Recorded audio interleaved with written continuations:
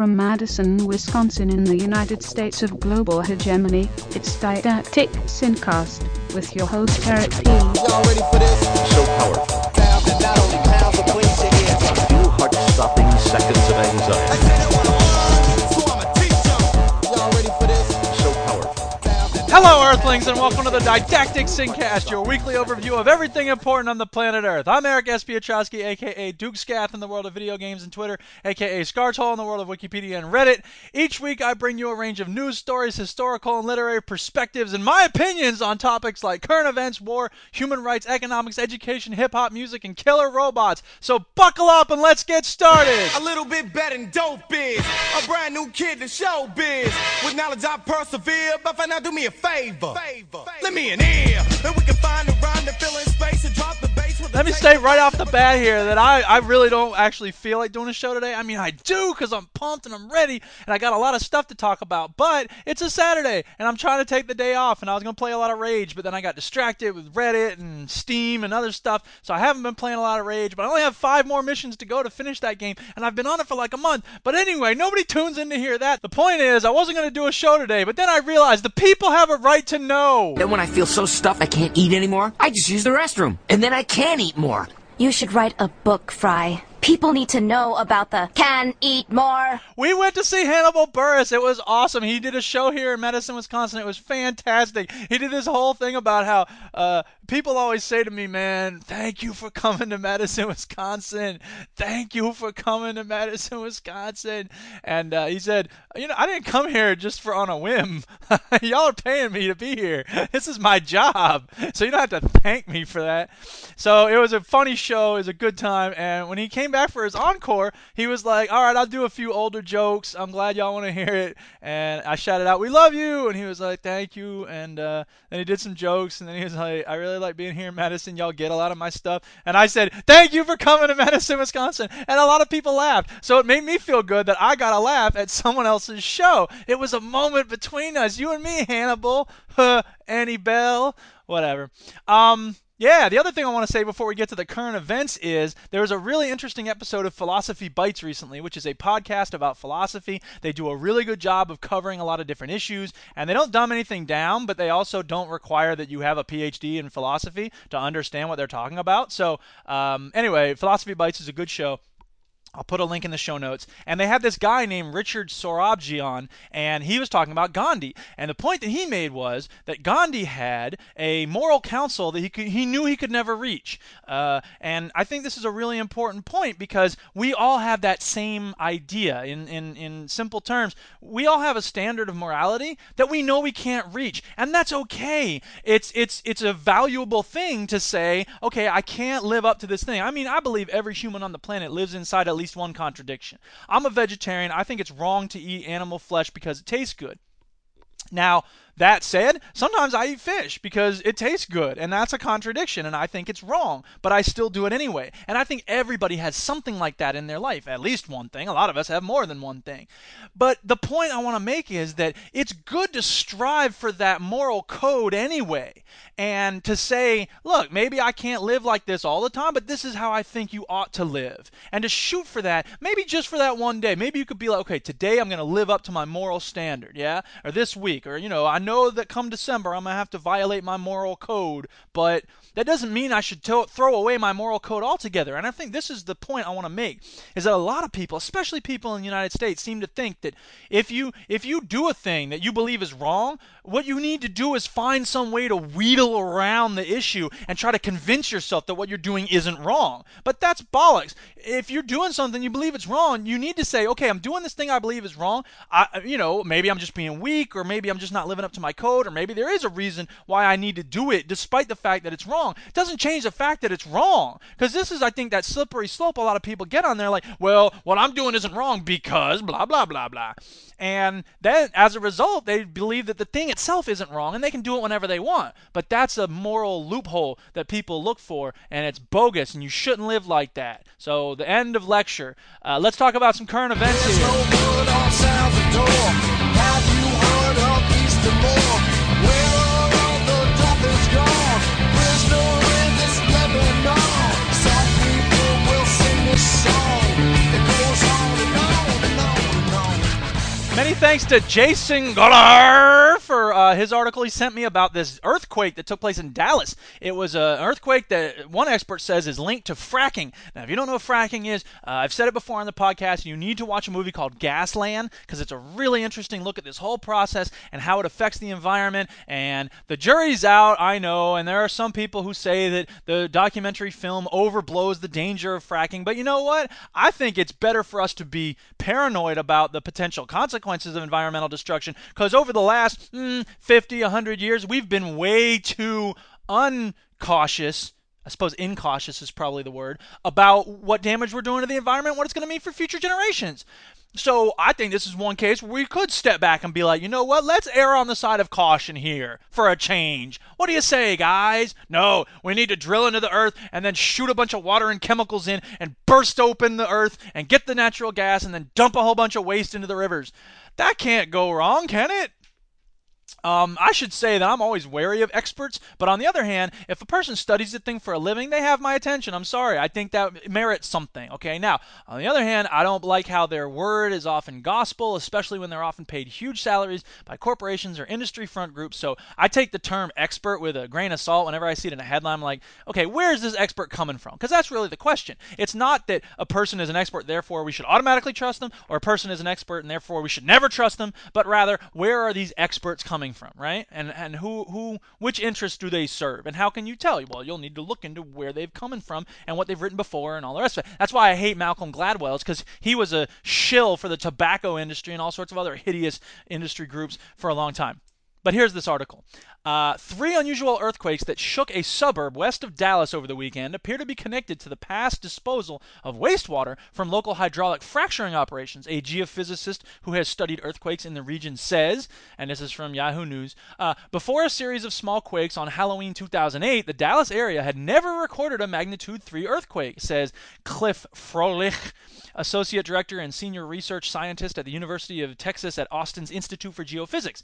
USGS data show that since then, it has felt at least one quake at or above a magnitude of 3 every year except 2010. So, between 2008 and 2012, there's been at least one earthquake of magnitude 3 every year except 2010. So, that's pretty phenomenal, and Froelich says he doesn't Froelich says he doesn't think it's a coincidence that an intensification in seismic activity in the Dallas area came the year after a pocket of ground just south of and thousands of feet below the DFW airport began to be inundated with wastewater from hydraulic fracturing. So, dude, I don't think it's a stretch, and I'm not an expert about geophysics, but I dare say we ought to listen to people who study that, even if their findings don't go against what the fracking industry wants. The fracking industry. And for those who don't know, the word frack was also what Battlestar Galactica, that reboot of the sci-fi series, that's what they used in term of the F word, in terms of replacing that word when somebody needed to curse. Their idea was, I guess, like 2,000 years in the future, people won't say the F word. They'll just go, oh, frack you! And so I respect the attempt, but I just think it ended up sounding pretty silly. So when people say, what the frack? It's just like, okay, I know you're a Battlestar Galactica fanboy or fangirl, and that's just silly because it still sounds silly when you say that. And to a lot of us, it brings to mind hydraulic fracturing, which is an evil thing to do to the earth. Meanwhile, there was this other report that came out from, and Democracy Now! Covered it, so I'll put a link in the thing. This is from a government report. The headline was, Intelligence Fusion Centers Yield, quote, useless info. This is Democracy Now! Reporting. A new government report has found an intelligence program that formed a major part of domestic counterterrorism efforts in the United States has been almost entirely useless. A bipartisan report released by a Senate subcommittee examines the network of so-called fusion centers created after the 9/11 attacks to promote intelligence sharing among local, state, and federal authorities.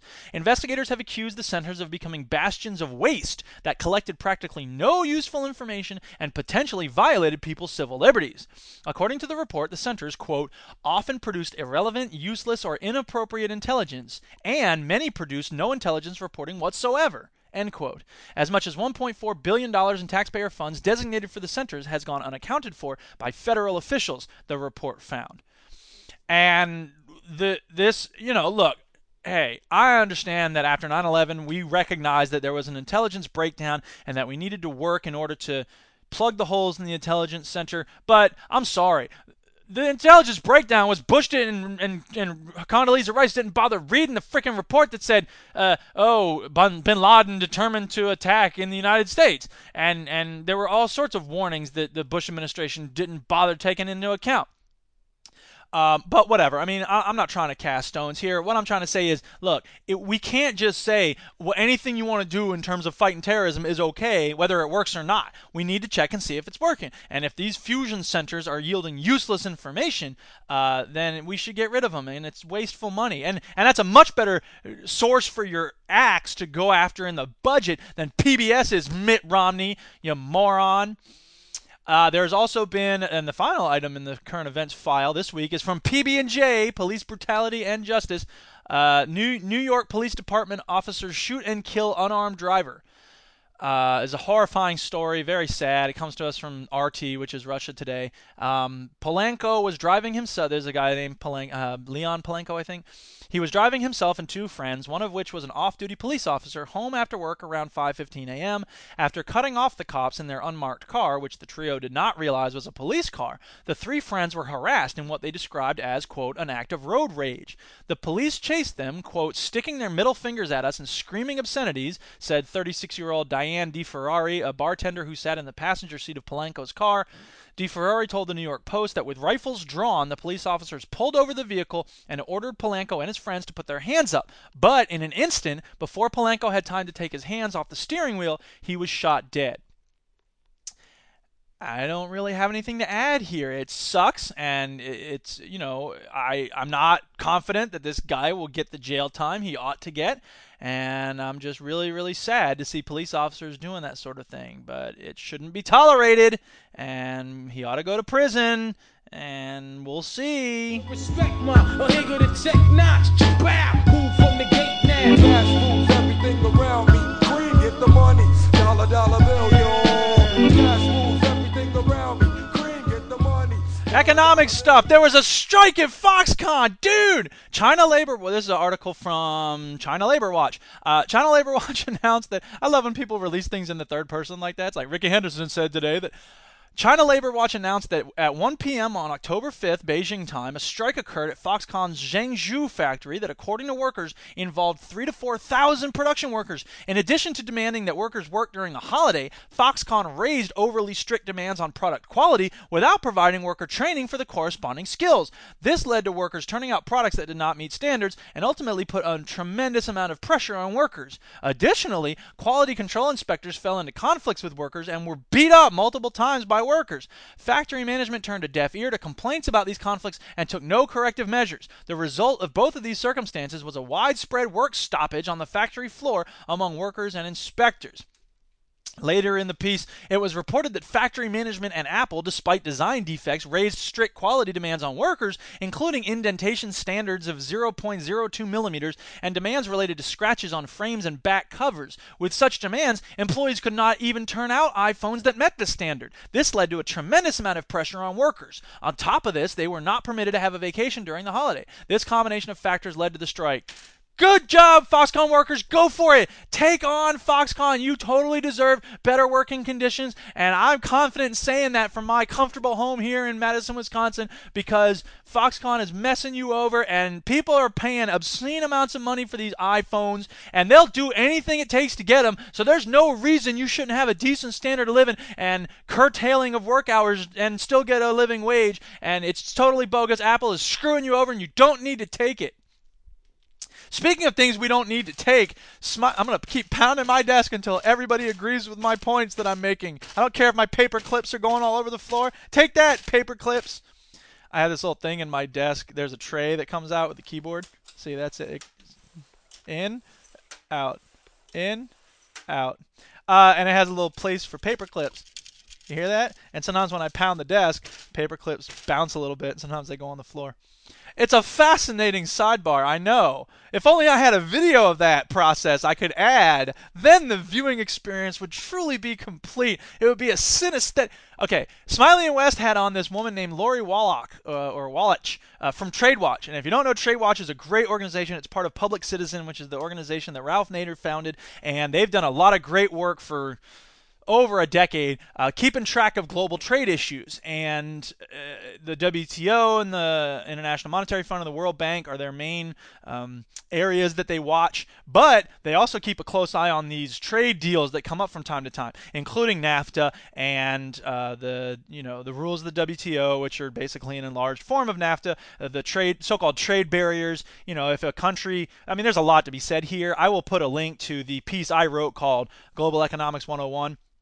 Because I tried to break down everything I understood about how international trade works and what every human being ought to know about how this stuff works, because it has an effect on all of us. So, for instance, the very simple part to explain is that this concept of a trade barrier, okay? When the World Bank or the International Monetary Fund or the World Trade Organization have these rules, and if anybody wants to be part of the WTO, they need to obey these rules. And one of the rules is that if one nation is doing something that another nation doesn't like, and they believe that it's inhibiting the flow of trade, that nation can take the other nation that's establishing the rule to a tribunal or threaten to do it, and generally speaking, that will be considered a barrier to free trade. And this includes things like banning the sale of things that are dangerous, environmental regulations, minimum wage, things that most human beings think are a good idea. Yeah, I don't believe we should have, there was a gasoline additive that was found to cause cancer, and Canada banned it. And the United States went to this NAFTA ruling board and said, Canada's banning this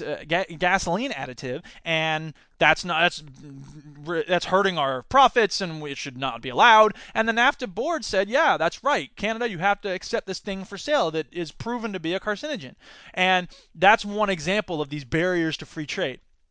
So TradeWatch does a lot of great work on monitoring these trade agreements, and there's a new one coming up called the Trans-Pacific Partnership, and this is freaking horrifying. And it's one of these things that we don't, if you never heard of the Multilateral Agreement on Investment, it was killed about 10 years ago. It's not an accident that you never heard about it. It's something that doesn't get publicized except sometimes in the business press, but it has a huge effect on every person on the planet, and we ought to be all involved in the decisions that whether this thing gets established or not. And that's what the protests in Seattle are all about. Every time there's a WTO meeting, there was one in Qatar, there was one in Mexico City, there was one in Quebec or Montreal, some Canadian city not long ago. And there's always huge protests outside these events. And the reason is because people feel like the democratic process isn't being respected when these agreements are agreed upon. It's just a trade representative from every country that comes up and says, hey, what should we do in terms of making trade better? And by and large, those trade representatives are representing the interests of the huge corporations and the powerful industry lobbyists in their country, and the rest of us who have to live with the consequences of these corporate decisions, we don't really have a say in how this trade gets done. And most people look at trade and they're like, international trade economics, like their heads get bashed open when they collapse in a daze, because it's so boring. And it is boring, I'm not going to lie, it's boring, but it's very, very, very important. So I'm going to try to make it exciting. I'm doing that dance move from Showgirls when she's waving her hands in front of her face, like, wah-wah! Everybody's got A's and stuff. No, that's a line from Showgirls. That's the most horrible movie ever. And for some reason, I watched it again recently with the Duchess, and I was like, this is going to be hilarious. And it is funny how stupid it is, but there's also a really horrifying scene toward the end that I totally forgot about. And I don't know how I forgot about that, so whatever. Don't watch Showgirls. RoboCop 2 is the one I can't wait to watch again, because that's so bad it's funny. Showgirls is so bad it's funny, but then it's just bad and terrifying and sad and hideous and horrible, and it's this torture, voyeurism thing, whatever. Trade and Trans-Pacific Partnership. The Public Citizen website puts it like this. Have you heard? The Trans-Pacific Partnership, TPP, free trade agreement is a stealthy policy being pressed by corporate America, a dream of the 1% that in one blow could offshore millions of American jobs, free the banksters. Get that? It's a portmanteau of bankers and gangsters. Free the banksters from oversight, ban Buy America policies needed to create green jobs and rebuild our economy, decrease access to medicine, flood the U.S. with unsafe food and products, and empower corporations to attack our environmental and health safeguards. Closed-door talks are going on between the U.S. and Australia, Brunei, Chile, New Zealand, Peru, Singapore, Malaysia, and Vietnam, with countries like Japan and China potentially joining later. 600 corporate advisors have access to the text, while the public, members of Congress, journalists, and civil society are excluded. And so far, what we know about what's in there is very scary. So this is one of those cases where I would recommend everybody take a look at the treaty themselves, but you can't because we don't have access to it. So that's priority number one, is for us to get access to it. And TradeWatch is working to try to get people to encourage the people who are negotiating this treaty to give, for instance, Congress. In the United States, Congress gets the final say about whether or not we're going to sign on to a trade agreement, because trade agreements supersede the U.S. Constitution. There's a bit in the U.S. Constitution that says if we agree to a trade agreement, then it takes precedence over any national law that we have. We have to abide by the trade agreement. And the same is true about international, treaties in terms of working with other nations and military exercises and the rest of it. So Congress needs to be incredibly vigilant about what it agrees to. And if they don't have access to this trade agreement, the TPP, then it's just ridiculous. We shouldn't have anything to do with it because we're signing on to things we don't even know what it is. And what's probably going to happen, which is the same thing that happened with NAFTA, is that a lot of it was kept secret until the very last minute, and then they drop it on Congress's desk and they say, this is going to create 10 billion jobs.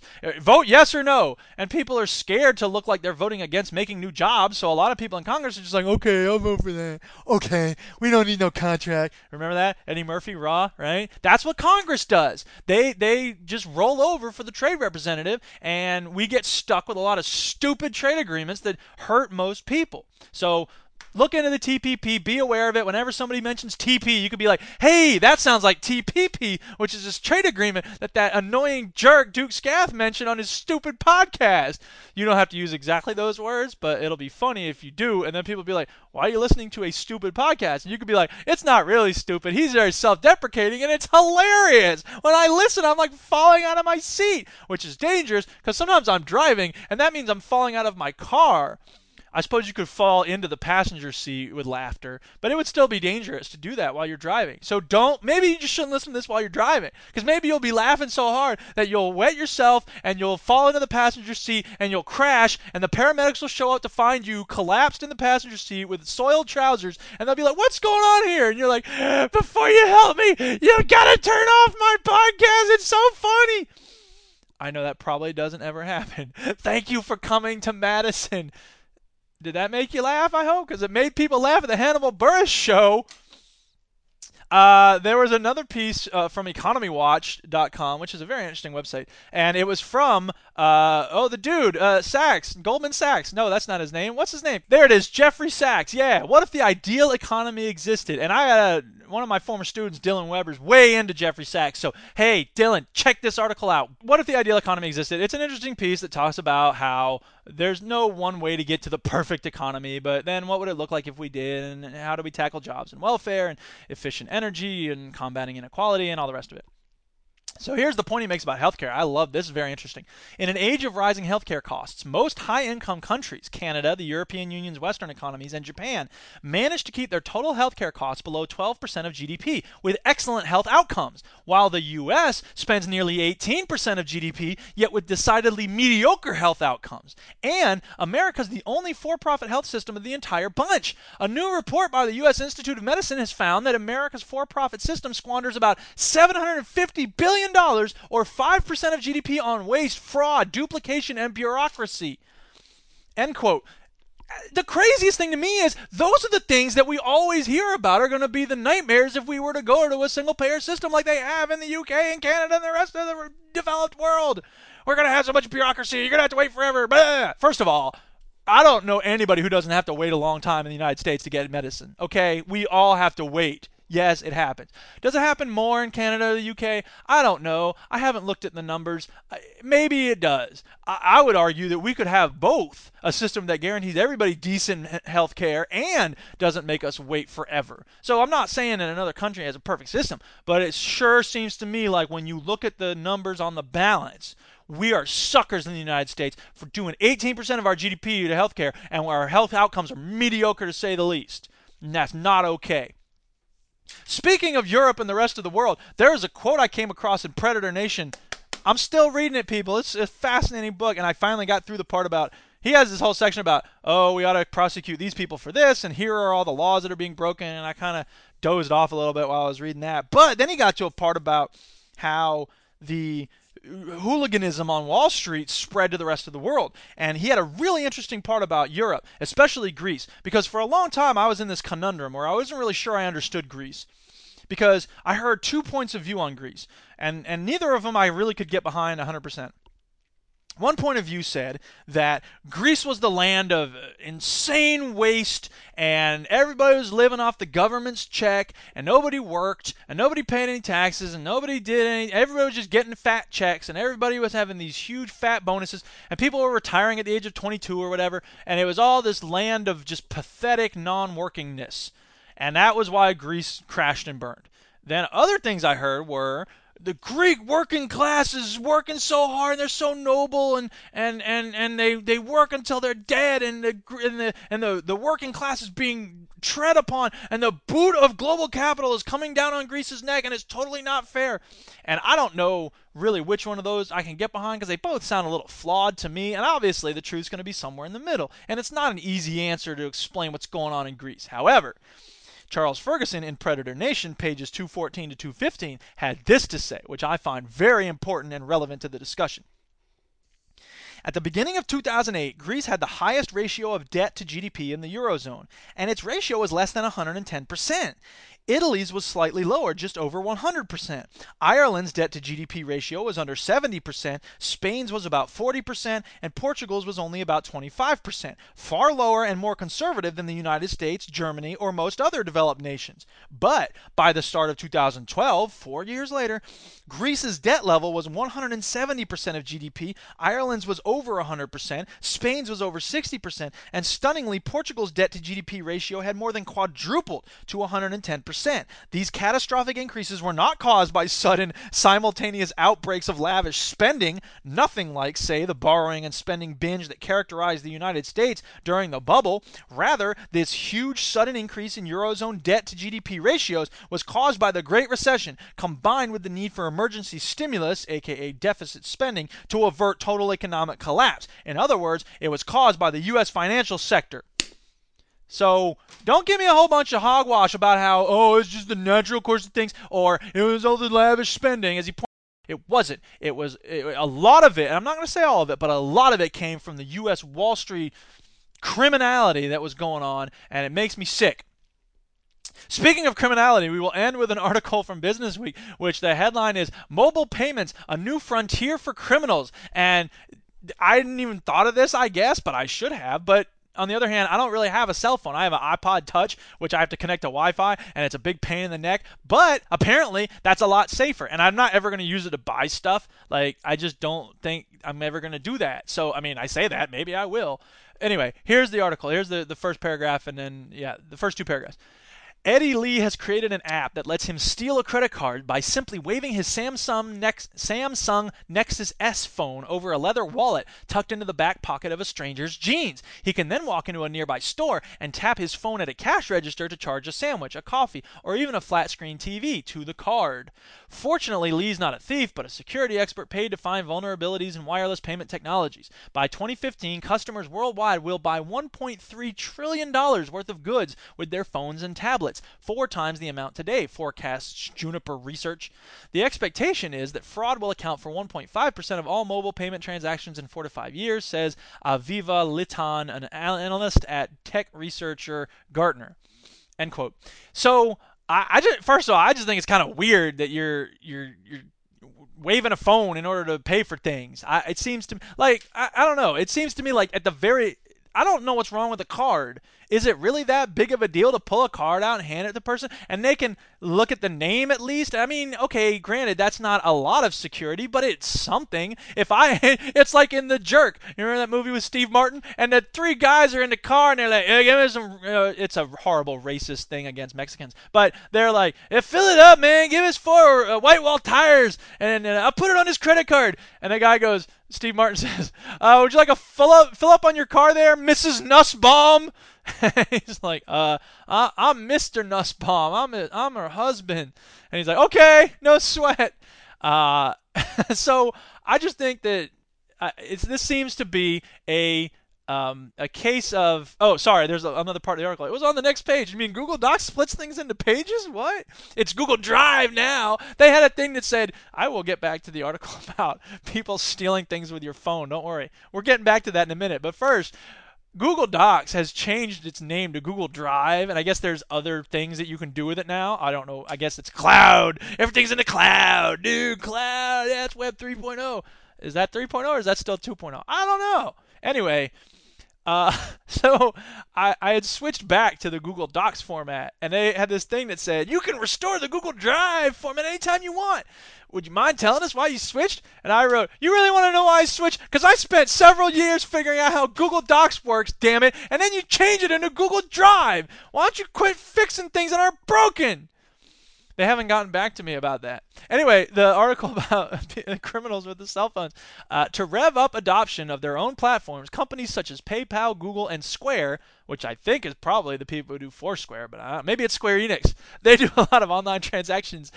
More people are still buying Final Fantasy VII. What is wrong with these people? Why don't they wait for the HD remake? It's never coming. That's why. Get back to work, kid.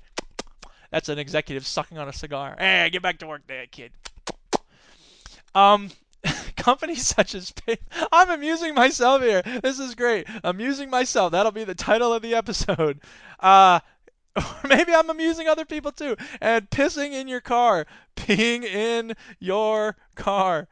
To rev up adoption of their own platforms, companies such as PayPal, Google, and Square are under, quote, pressure to remove the controls, thereby improving ease of use, Litan says. Am I crazy, or is that the entire problem with our entire economy? Removing controls. Let's remove controls, and anybody can do whatever they want with this technology. That's what happened with collateralized debt obligations and credit default swaps. That's what Brooksley Born said we should not do. That's what that other dude, and I just bookmarked the page in Predator Nation where, here we go, I got his name, Rajan, Raghuram Rajan, then the chief economist of the International Monetary Fund, rained on the parade by delivering a brilliant, prescient, scary paper. The audience included Alan Greenspan, Ben Bernanke, Tim Geithner, Larry Summers, and most of the Federal Reserve Board. And they were like, you're a Luddite, you're a lunatic, quit trying to get in the way of progress and economic growth. So anyway, this is the supremacy of convenience over security. Let's get rid of the controls so everybody can use it more easily. It's more convenient to wave your phone in front of a thing than to hand someone a card to charge it. And often elsewhere, we see the supremacy of convenience over sanity. As the dead Kennedy said, give me convenience or give me death. That's exactly what we've got here, people. It's not cool. I am angry about it. And I'm angry about this quote not working. It's not a quote, it's a sound quote. There it is.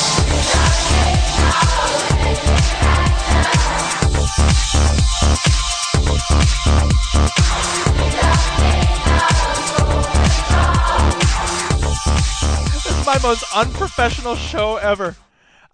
So anyway, whatever. There's a really interesting piece on a blog called theeducatorsroom.com, and it was called The Exhaustion of the American Teacher. And it was one of those pieces, when I read it, I was just like, yes, that's exactly how I feel. That's how a lot of people I know feel. And it takes a broad brush to some, especially parents, but whatever.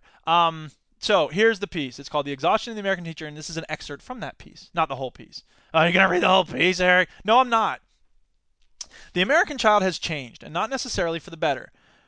Now, coming out of the article, I don't know that it makes a lot of sense to talk about the American child, or the American teacher, or the American parent. There's lots of different children in this country. There's like 350 million Americans. That means there's like, 150, 200 million kids, and they're not all the same. Anyway, the American child has changed, not necessarily for the better. Many shrill voices argue that teachers must change too, by simply working harder. The favored lever for achieving this prescribed augmentation of the American school teacher's work ethic is fear, driven by a progressively more precarious employment situation. But teachers, by and large, aren't afraid. They're just tired. Meanwhile, no one is demanding American non-teachers change anything. Michelle Rhee wastes none of her vast supply of indignation on American public policies that leave a quarter of our children in poverty, while not coincidentally, the profits of Rhee's corporate backers reach new heights. So I just thought that was very interesting, and I encourage you to read the whole thing because it does crystallize a lot of what we teachers feel is not making it into the equation, and people need to consider. And I feel he is hard on parents, but some parents need someone to go hard on them, and just like some kids need people to go hard on them, because a lot of kids are slackers and they'll admit it. I'm just being a slacker. I'm like, well, quit being a slacker. Gah! Anyway, the Chicago Reader had a very interesting article called "Today's Lesson: Charters Do Not Outperform Unionized Schools." And it has a link to a very interesting article that I will excerpt in a moment. So the piece is, it's all about how there's been a bunch of numbers released recently about how well schools perform. And in Chicago, there's this big push to have a bunch of charter schools. And the idea is they're going to do a lot better than public schools, because a lot of charters are public schools, but the non-charter public schools. And the reason is because charters don't have to employ union teachers, and unions protect bad teachers, and they protect lazy teachers, and they're protecting child molesters and all this other stuff. And so therefore, these charter schools are going to do a lot better because they don't have to deal with all those stupid unions. So here's what the article says.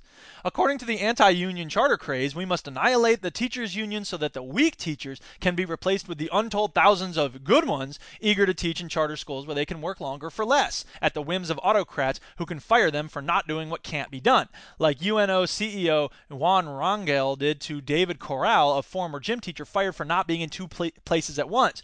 Read that article, people. I'm telling you, it's insane. The story of this dude, David Corral, the article is called "Fighting for the Right to Fire Bad Teachers and Good Ones Too." It's just insane. You got to read this dude's story. There was this thing going on in the locker room, and he couldn't monitor it because he was in the main part of the gym where he was supposed to be taking attendance, but his laptop didn't work, so he had to go into his office, and then they fired him because they said he shouldn't have been in his office, he should have been in the gym, but he couldn't because his thing wasn't working, and the rule was you had to file attendance within like 5 minutes of class starting or something like that, and he couldn't do it with the laptop he had in the gym.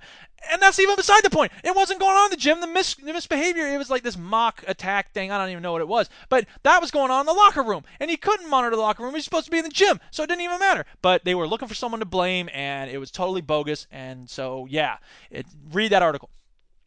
Anyway, back to this thing about whether charters outperform unionized schools or not.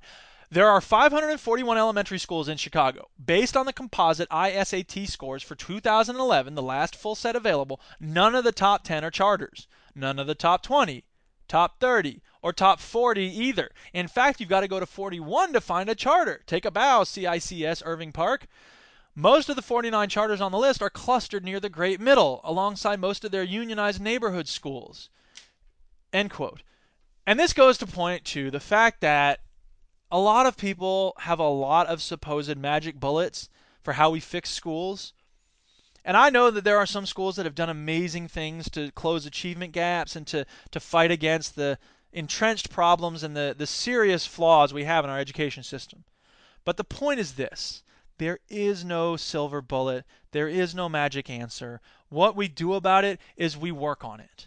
We reduce class sizes so that teachers have the time to provide individualized help to students who need it. That's the only thing that has ever been useful for any student ever in the history of the world. The bigger the class size, the less time the teacher has to deal with students one-on-one.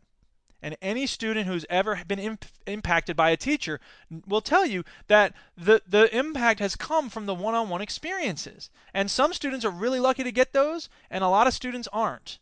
And the more you keep burdening us with all these things we need to do, the more likely we are to go crazy because we're not able to provide the kind of one-on-one time that we need to give to kids in order to actually help them get better at stuff. And speaking of teachers going crazy, you like that bridge there? It's a cool link. Stu, thank you for sending me the article about. The headline was, Michigan professor strips naked, shouts, "There is no freaking God!" Except he used the actual F word. The rigors of teaching apparently got to Michigan State University professor John McCarthy from Monday. According to multiple sources, the math teacher stripped naked in the middle of his Calculus 1 class and started shouting obscenities. Freshman Kyle Hillman told MLLive.com that while walking the class through a routine derivative equation, McCarthy said, quote, "Math is all about questions and answers, and Steve Jobs invented the computer. But what do computers do? They ask questions and we answer them." Later in the article, according to the Huffington Post, one of McCarthy's obscene rants included, "There is no freaking God!" And that's the news from the world of education. Finally, robotic beings rule the world. The humans are dead. The humans are dead. The humans are dead. They look like they're dead. It had to be done. I'll just confirm that they're dead. So that we could have fun. Affirmative. I poked one. It was dead. Jason Gallagher also sent me a thing. G4 TV apparently has a very interesting site that has a lot of robot news. So if killer robots like this section aren't giving you enough news about robots, you could go check out more stuff from G4 TV, and I'll put a link in the show notes about that. Meanwhile, in the miscellaneous file, we have an article about Batman charged with obstructing a police investigation. Okay. According to the Associated Press, Michigan police were searching for a man in Petoskey, Michigan, when 33-year-old Mark Wayne Williams, a.k.a. Batman, offered to help with the search. Now, out of the article, I think they're doing a bad job reporting this because we didn't hear anything about how he entered the scene. Did he skid to a halt on his Batmobile that's really just a Schwinn with some duct tape cardboard painted black on it? Or did he swoop down from the rooftops with a bungee cord that kind of made him look like he was flying, but not really? Or did he just stride up purposefully and say, "I'm Batman, what's the problem?" And how did he talk? We didn't get anything about how he spoke. We just have the words he said. That's bogus, man. Come on. We don't even have the words he said. Come on. What the heck? What we have is, back to the article, State Police Sergeant Jeff Gorno said that officers asked Williams to leave the scene, but he insisted on helping police find their criminal. Out of the article. I just love the idea that he's going to be like, "I can help you find this guy. Sir, please leave. We don't need your help. You need my help. You go get Susan and I'll help Harvey Dent." What are you talking about? "Here, the scarecrow. He's drugging me. I'm having hallucinations." I wasn't on Arrested Development. I'm on mushrooms. Okay, back to the article. I'm amusing myself. Back to the article. Quote, this is the quote from Gorno. "He wouldn't clear the scene, and we had a canine out there, and he kept screwing up the scent." Out of the article. I can't help wondering if this guy's some crazy homeless dude, and he's just like, "I can help you." It's like, "Sir, you smell horrible. Our dog can't concentrate." And no one's like, "Do you have some treats for me?" He's like, "I don't have anything for you, dog." Back to the article. Quote, "He said he wanted to help us look for the driver. We didn't want the dog to track Batman." This is the actual quote. I swear I'm not making this up. Read the article. "We didn't want the dog to track Batman instead of the accident scene, and he was getting in the way of officers who had a job to do." So there's your lesson for today, kids. If you want to be Batman, make sure that you don't smell bad so that the dog will chase you instead of the criminals. 1, 2, 1, 2, my dog is bigger than hip hop, hip hop, hip hop, it's bigger than hip hop, This week I want to tell you about Third Base, and I'm worried that I may have spoken about them before, and I don't know. I'm not keeping a track of which hip-hop artists I've talked about on previous podcasts, and I don't want to repeat myself, but I don't know. There's a lot of good artists out there to talk about. So anyway, if I'm repeating myself, let me know, and I'll start keeping track. If somebody out there is feeling generous, you could go through the podcast and figure out who I talked about in each of the hip-hop sections, and that way I could have a list, and I wouldn't have to repeat myself. But whatever. This week, Third Base. Third Base was composed of 3 people, DJ Daddy Rich and MC Search and Prime Minister Pete Nice, and they put out 2 albums as a group, and that's a shame because they were a really good combination, and they put out some awesome music when they were together. Their first album was called the Cactus Album, and haha, it's a penis joke. The second album was called Derelicts of Dialect, and this is where they really hit their stride musically, and the whole album has a lot of these funny skits and this silly little nonsense, but it also had a lot of important points they were making about social issues and stuff, and it just sounded funky. So I'll play you an excerpt from the Derelicts of Dialect here, which was the first actual song on that album, and this actually, it's interesting, this was the first CD I ever bought with my own money. I got a CD player when I was like sophomore in high school, I think, and it was awesome because I could play music, and it had this cool thing. You could see the CD spinning around behind this little window, so it just added this new dimension of the music that, like, dude, it's spinning, and you could rewind things in a way that was much easier than it was on cassette, and I was blown away by CDs when they first came out, and that's a magic that children of today will never know. So anyway, here's Third Base, Derelicts of Dialect. The great will always soar above the mediocre. They create while others destroy.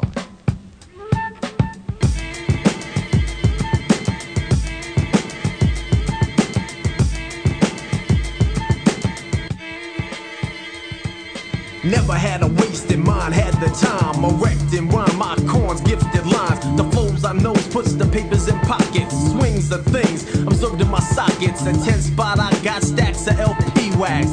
Corduroy slacks, loops and sales tags. On the racks, but my label is derelict. Spick and span, I slam his balls, you lick. Now, I'm not ever going to pretend to know what the heck Prime Minister Pete Nice was talking about on a lot of his tracks, but he's got such a sick flow, and he was so good at spitting things from where he was at. And MC Search was good, too. He was a little more... I don't know. I got the sense that he was trying to be a little more street than he really was, but whatever. I mean, he was an authentic individual, and he was a great rapper. And it was a shame that they broke up. MC Search did one solo album called The Return of the Real or something like that. And then Prime Minister Pete Nice and DJ Daddy Rich did an album together called Dust to Dust.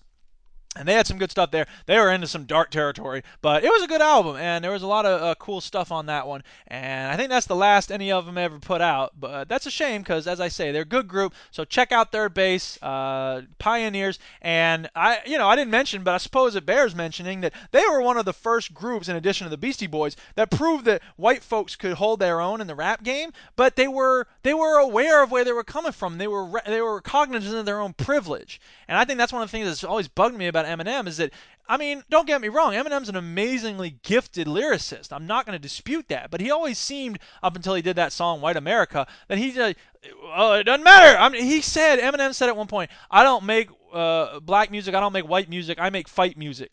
And he also said something about, I don't know any of the actual context, but he was like, how can I be white? I don't even exist. So he was really dodging his whiteness for a while, which is something a lot of white folks do. They don't want to admit that they have any privilege, and they don't want to admit that, and they want to think that we live in this colorblind society that Stephen Colbert is always mocking. People tell me I'm white, and I believe him because I have my own TV show. But the fact is that, I'm sorry, white privilege is real, and white rappers benefit from that privilege, as Eminem pointed out in White America. So I think that we ought to give it up to groups like House of Pain and Third Base and Beastie Boys, who recognize that they were, in some ways, they were working with a guest pass, and that they were coming to hip-hop from within the community. It's not as though they came from outside and dropped in on hip-hop, but that hip-hop grew out of an experience that was, generally speaking, by and large, not white. The South Bronx had the Cross Bronx Expressway plowed through it. Robert Moses was the white guy who planned that Cross Bronx Expressway, but the effect that it had on people in the South Bronx, that those people were generally not white, and that's where hip-hop came from, and that's necessary to understand. Again, it doesn't mean you can't do good hip-hop if you're not white, but you have to be aware of that context. And it seems to me like a lot of white people in the game today aren't interested in paying respect to that context. And I don't know that there's necessarily one thing that looks like to pay respect to that context, but it starts with knowing about it, and sad to say, a lot of people don't even know about it, black and white, in terms of where hip-hop came from, and just the powerful communitarian elements of hip-hop. That's really what's most important to me, so that's what I want to strive to let people know about. Read Jeff Chang's Can't Stop, Won't Stop. That's got a lot of really good context about the history of hip-hop. End of lecture. All right, so whatever. It's time for us to talk about the quote of the week. Romans, countrymen, lend me your ear. Stop repenting because the end is near. But don't panic, you can't function if you live in fear. Pay attention, you gotta listen to hear. Wait just a minute. And it comes from a guy named Stephen Mitchell, but I have to confess something, people. Don't tell anybody. I don't know which Stephen Mitchell it's from. The Wikipedia disambiguation page has like 10 Stephen Mitchells, and a number of them we can probably rule out. The quote I have is about the power of the human mind, but I don't know. So probably Steve Mitchell, the basketball player, born in 1964, is probably not the person that this quote is from. It could be, but I'm guessing probably not. It could be Steve Mitchell, the sailor, born in 1970. He's a British sailor. There's also a Stephen Mix Mitchell, who was a U.S. Senator from Connecticut, 1743 to 1835, and then an MP from a Scottish Unionist politician named Stephen Mitchell, 1884 to 1951. I'm guessing that's probably not who the quote is from, but it's probably either this translator who was born in 1943. He's also a poet and an anthologist, and he translated the Tao Te Ching, and he's translated the Psalms and Gilgamesh and the Bhagavad Gita and all sorts of other stuff. Or it could be Stephen A. Mitchell, the psychologist, who was born in 1946 and died in 2000, who did a lot of work on the human mind, which also makes me think that maybe it was him. So I think either of those are a good choice. If anybody knows which Stephen Mitchell this quote is from, please let me know, because I found this in a book, and I thought it was an awesome quote, but but I don't know which Stephen Mitchell it's from. Anyway, here's the quote. Mind is everything. Mind pulls the universe out of a top hat, bows to its own applause, and walks off stage grinning. Isn't that a good quote? Okay, that's it, people. We made it under an hour. Yes! Under 50 minutes, but actually we're a little over 50 minutes. But maybe not when I cut stuff out. Who knows? It's anybody's guess. That's the end of the show. Show notes and links to everything in this week's podcast are on my blog, Didactic Synapse, which is online at fbesp.org/synapse. My website is The Floating Brain of Eric S. Piotrowski, fbesp.org, with links to music and fiction I've written and multimedia I've made and lots of other stuff. Shout-outs this week to Dylan Weber. Check out that thing from your buddy. I don't remember his name, but you know what I was talking about. And also to the Duchess for being awesome, and my brother for playing some stuff I requested on the radio, and for everybody who listens, and to everybody who sends me things over the email and the Twitter, and everybody who retweets stuff about the show. I really appreciate everybody's support. I never thought when I started doing this again that people were going to be so into it and get so much out of it, so it really makes me feel good that I'm providing something kind of worthwhile here, because as I've said, this is all under the heading of the people need to know about the Can Eat More. So whatever.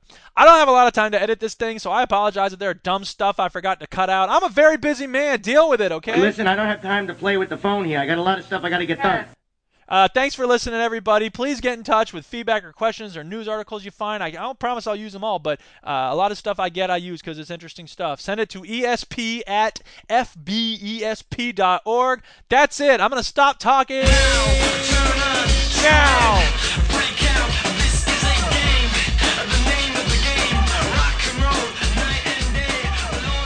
Didactic SynCast is a production of the Floating Brain of Eric S. Piotrowski, which is solely responsible for its content. This program is a joint venture of Ribonucleic Records and Garrison Multimedia. Our show is made possible by a grant from the Fargus Foundation. Some restrictions may apply. See SOAR for details. Fight the power.